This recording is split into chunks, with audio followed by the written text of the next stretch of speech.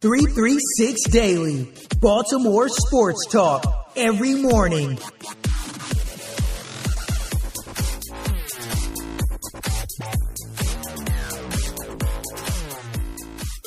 All right, good morning, Birdland. It's finally Friday. I'm not sure if you were up late last night for that Angels game, because last night started it. Last night started the West Coast. Well, I guess technically the Diamondbacks started it, but now it seems like the Diamondbacks at least had some earlier games going. I don't think we had a 10 o'clock game with Arizona. I think it was a 9 and a 6 and a 3, something like that. Anyway, 10 o'clock started last night and continues tonight and into this weekend with the California Angels. Of course, the Los Angeles Angels of Anaheim. The name that they should just go back to California Angels. It'd make it a lot easier on the rest of us, or the Los Angeles Angels, or the Anaheim Angels, whatever you want to do. But Los Angeles Angels of Anaheim is too long. You got to save names like that for like the Tampa Bay Rays of Montreal. You got to save that for when it's something, when you get to some weirdness like that. No one's being fooled by the Angels being shared between LA and Anaheim. I mean, I guess technically that'd be like the Tampa Bay Rays of St. Petersburg. Something like that. You know, I'm down in Florida now, so I'm starting to learn my Florida geography. So I believe St. Petersburg and Tampa are next to each other. And I think like the Rays technically play in St. Petersburg, if I'm remembering my map correctly. So we'll get to last night's game, where it had the last-minute change of Jace Peterson getting called up and Rio Ruiz getting optioned. Peterson's been on a hot streak down in the minors. He's got a 12-game hitting streak. He's 20 for 42 in those appearances. And Ruiz has been struggling all season at the plate. There was also news about his wife expecting a baby, so him not wanting to take him out on the West Coast. So I don't know how much that plays into the facts, where I really think it was just Jace Peterson was playing so well they wanted to bring him up, and that's where they were able to make room for him. So before we talk about last night's game, I want to focus a little bit on the minors, focus on the farm system, because we got some great news, some unexpected news yesterday. But first, let's talk about some other things going on in the minors. First off is Ryan Mountcastle, who hit 2 home runs yesterday, number 18 and number 19, which is now his career high in the minors. And he's still down at the Norfolk Tide. So that says good things for our farm system. Ryan Mountcastle doing well. We talked on Section 336 on Monday night about how well the pitching is doing in Bowie. And if you really look into it, the pitching's doing well in Single A as well. And at the Shorebirds. I know Matt's going to go tonight, I believe, to go see the Shorebirds. And they're doing having some good pitching there as well. Then the other news is Saturday. I don't know why Matt's going to Delmarva on Friday. What he should be doing is going to Aberdeen on Saturday. And yes, in the week of stupid articles about the Orioles, the Ironbirds did get a little attention on yesterday, as Deadspin wrote an article, because the Ironbirds have a Blue Lives Matter patch. I didn't know that's what it was called, but it's, you know, the American flag patch that's got the blue line through it to like support police officers. Apparently that means Blue Lives Matters, and it's supposed to be a counter thing to Black Lives Matter, according to Deadspin. I thought that flag has been around for longer than that, and clearly the Ironbirds came out and said, no, it's there to show support to the police officers, specifically the couple in the area that were killed a couple years ago. But Deadspin tried to make a article about the fact that the Ironbirds are making a political statement by going with the Blue Lives Matter patch over instead of the American flag patch. And I think they're just trying to spin and make something political that isn't, is my opinion. Either way, you should be going and cheering on the Ironbirds, because on Saturday night is rumored, and hopefully by the time this comes out, or by the time you're listening to this in your car, which in just a little bit, hopefully that means Adley Rushman is for sure making his debut in Aberdeen on Saturday. It means I will not travel to Sarasota this weekend to try to catch up with the Gulf Coast League because there's no Adley Rushman. There's no point in driving across the state. But you should.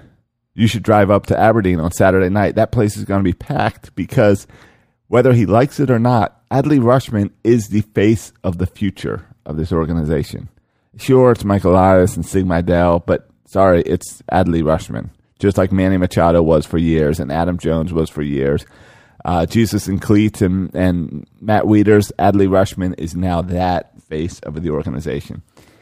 But good news about the farm system, as Baseball America yesterday came out with their updated top 30 list or whatever, where they rank them. And you know how this goes.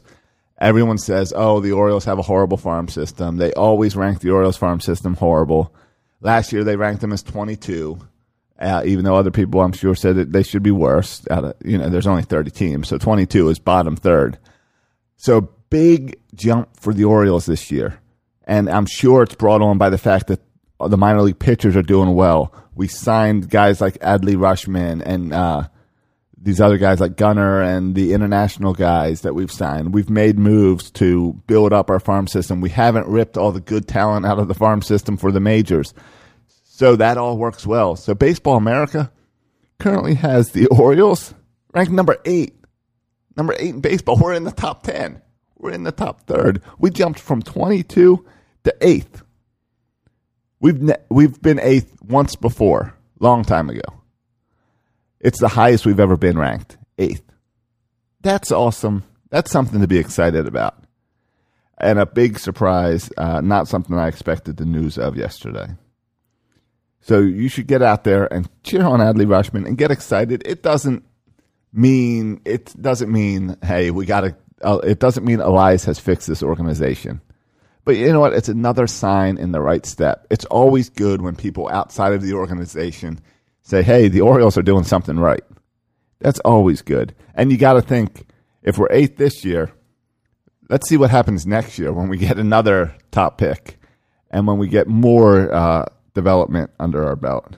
So that's exciting, and that's something we should all be cheering on.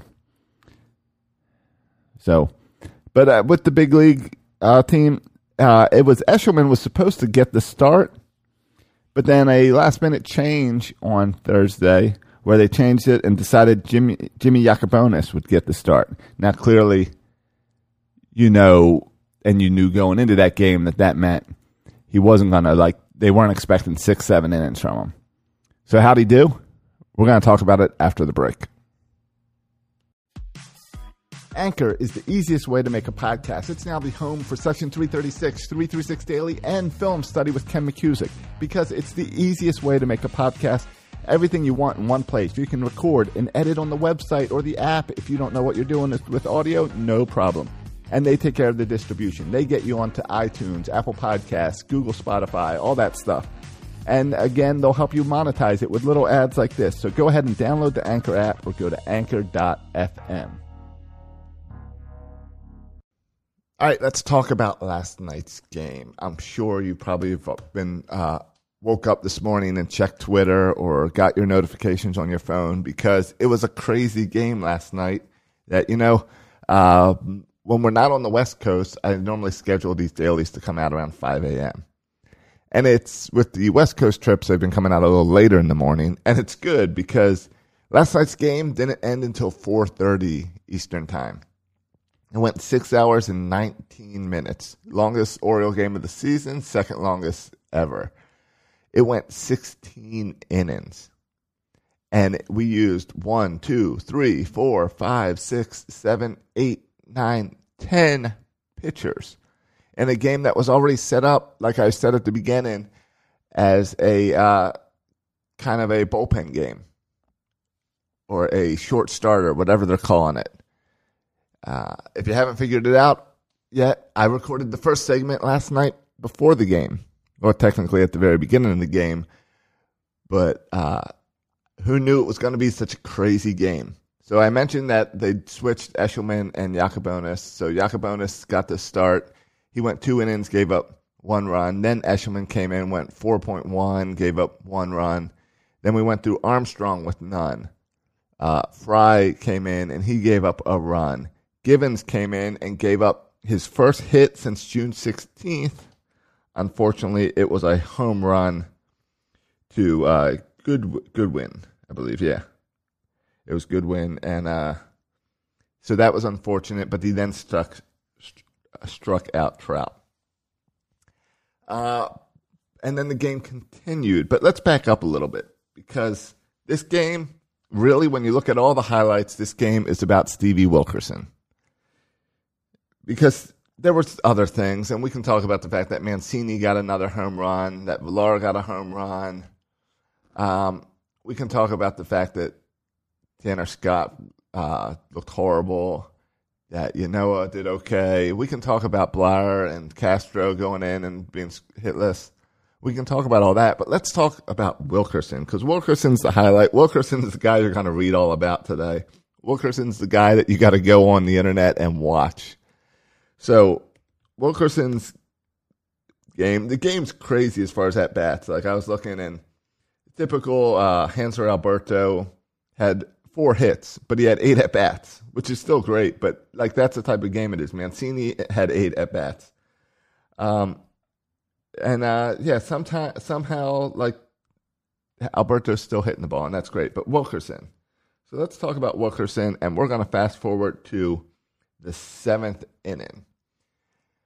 So in the 7th inning, the Orioles are up 2-1 at that time, I believe, and then Wilkerson, playing center field, misplayed a ball. It bounced off his glove and ricocheted over, and 3 runs scored. On that ball had a 99% catch probability. So suddenly Wilkerson's the villain. He's the reason we lost this game. In the 8th, Wilkerson hits a game-tying RBI double to tie up the game.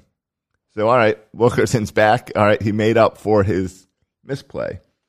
In the 9th, Mancini hits a home run, so Orioles take the lead, but then Givens gives up a home run to Goodwin, so it's a tie game. And then we got to go to extras. And I'm going to skip all the way to the 16th inning. So in the 16th, where should I start? I guess the 15th inning it's a lot of back and forth. In the 15th and 16th inning, the Orioles scored 5 runs combined. And they were all against Griffin Cannons, who was supposed to be the Angels starter tonight. So we'll have to see what the Angels do for tonight. But then in the top of the 16th, Villar hit a 2-run home run to take the lead. Again, there was a lot of back and forth in the extras. And then the Orioles had to use their 20th pitcher. And since the bullpen was empty, it became Steven Wilkerson. Well, the Orioles didn't use their 20th pitcher. Sorry, I read my notes wrong. Combined 20th pitcher in the game was Stevie Wilkerson. So between the Angels and the Orioles, I mentioned already the Orioles used 10. Stevie Wilkerson was number 10. So he came in to pitch the bottom of the 16th. And in order, he retired Brian Goodwin, Cole Calhoun, and Albert Pujols. He got the save. The first position player ever to get a save in baseball. That's pretty exciting. When they asked Stevie Wilkerson about it, he said that he had no strategy, just to float the ball over the plate. And what does floating the ball over the plate look like? It looks like a, I guess, fastball, because it's just a straight toss. I don't even know if you can call it a pitch. It's not a fastball. It's not a changeup. It is soft toss. He throws the ball 54.5 miles per hour on average. Nothing reached 56. He hit 55 a little bit and 54 a little bit. So he's just tossing that ball over there. But when you're seeing 80, 90 miles per hour, not only that entire night, but for most of your career, 54 miles an hour is an unhittable pitch. And maybe it's something that people need to think more about doing more often. I don't think they really will, because it's hilarious. But 54.5. It's kind of like, it reminds me of like when a baseball player tries to hit a softball. And it's just different. It's a different sport. And I feel that's how it went with Wilkerson out there. After the game, they asked Brandon Hyde about it, and he says, Dr. Poo Poo comes in and does a great job getting 3 outs. So apparently when Stevie Wilkerson's on the mound, his nickname is Dr. Poo Poo. And I think we can all get behind that. I think that sounds like a great giveaway t-shirt or bobblehead for the Orioles. It sounds like a fun celebration. I know the Orioles players enjoyed it because they had their biggest celebration, like locker room celebration of the year, which I love because, again, the team's having fun. This team sucks. We all know they suck. But they stole a win from the Angels, and they're having fun doing it. And they're celebrating in the locker room even after 6.5 hours. It's 4:30 in the morning back home. Not many of you were up. I'd be surprised if you were up watching the game if there wasn't a reason that you covered the Orioles or something, because it's crazy. I fell asleep mid-game, and then I woke up because of my phone making noise, and then I shut it off thinking that it must be playing highlights from the night before, just to realize that those highlights from the night before were actually the live ending of the game that I woke up to. Because who would have thought that it would have been ending around 4:30 in the morning. So, all right, guys, hope you recover from being up late if you were up late all night. And let's see what happens tonight as both bullpens are worn out and the Angels will need a new starter tonight.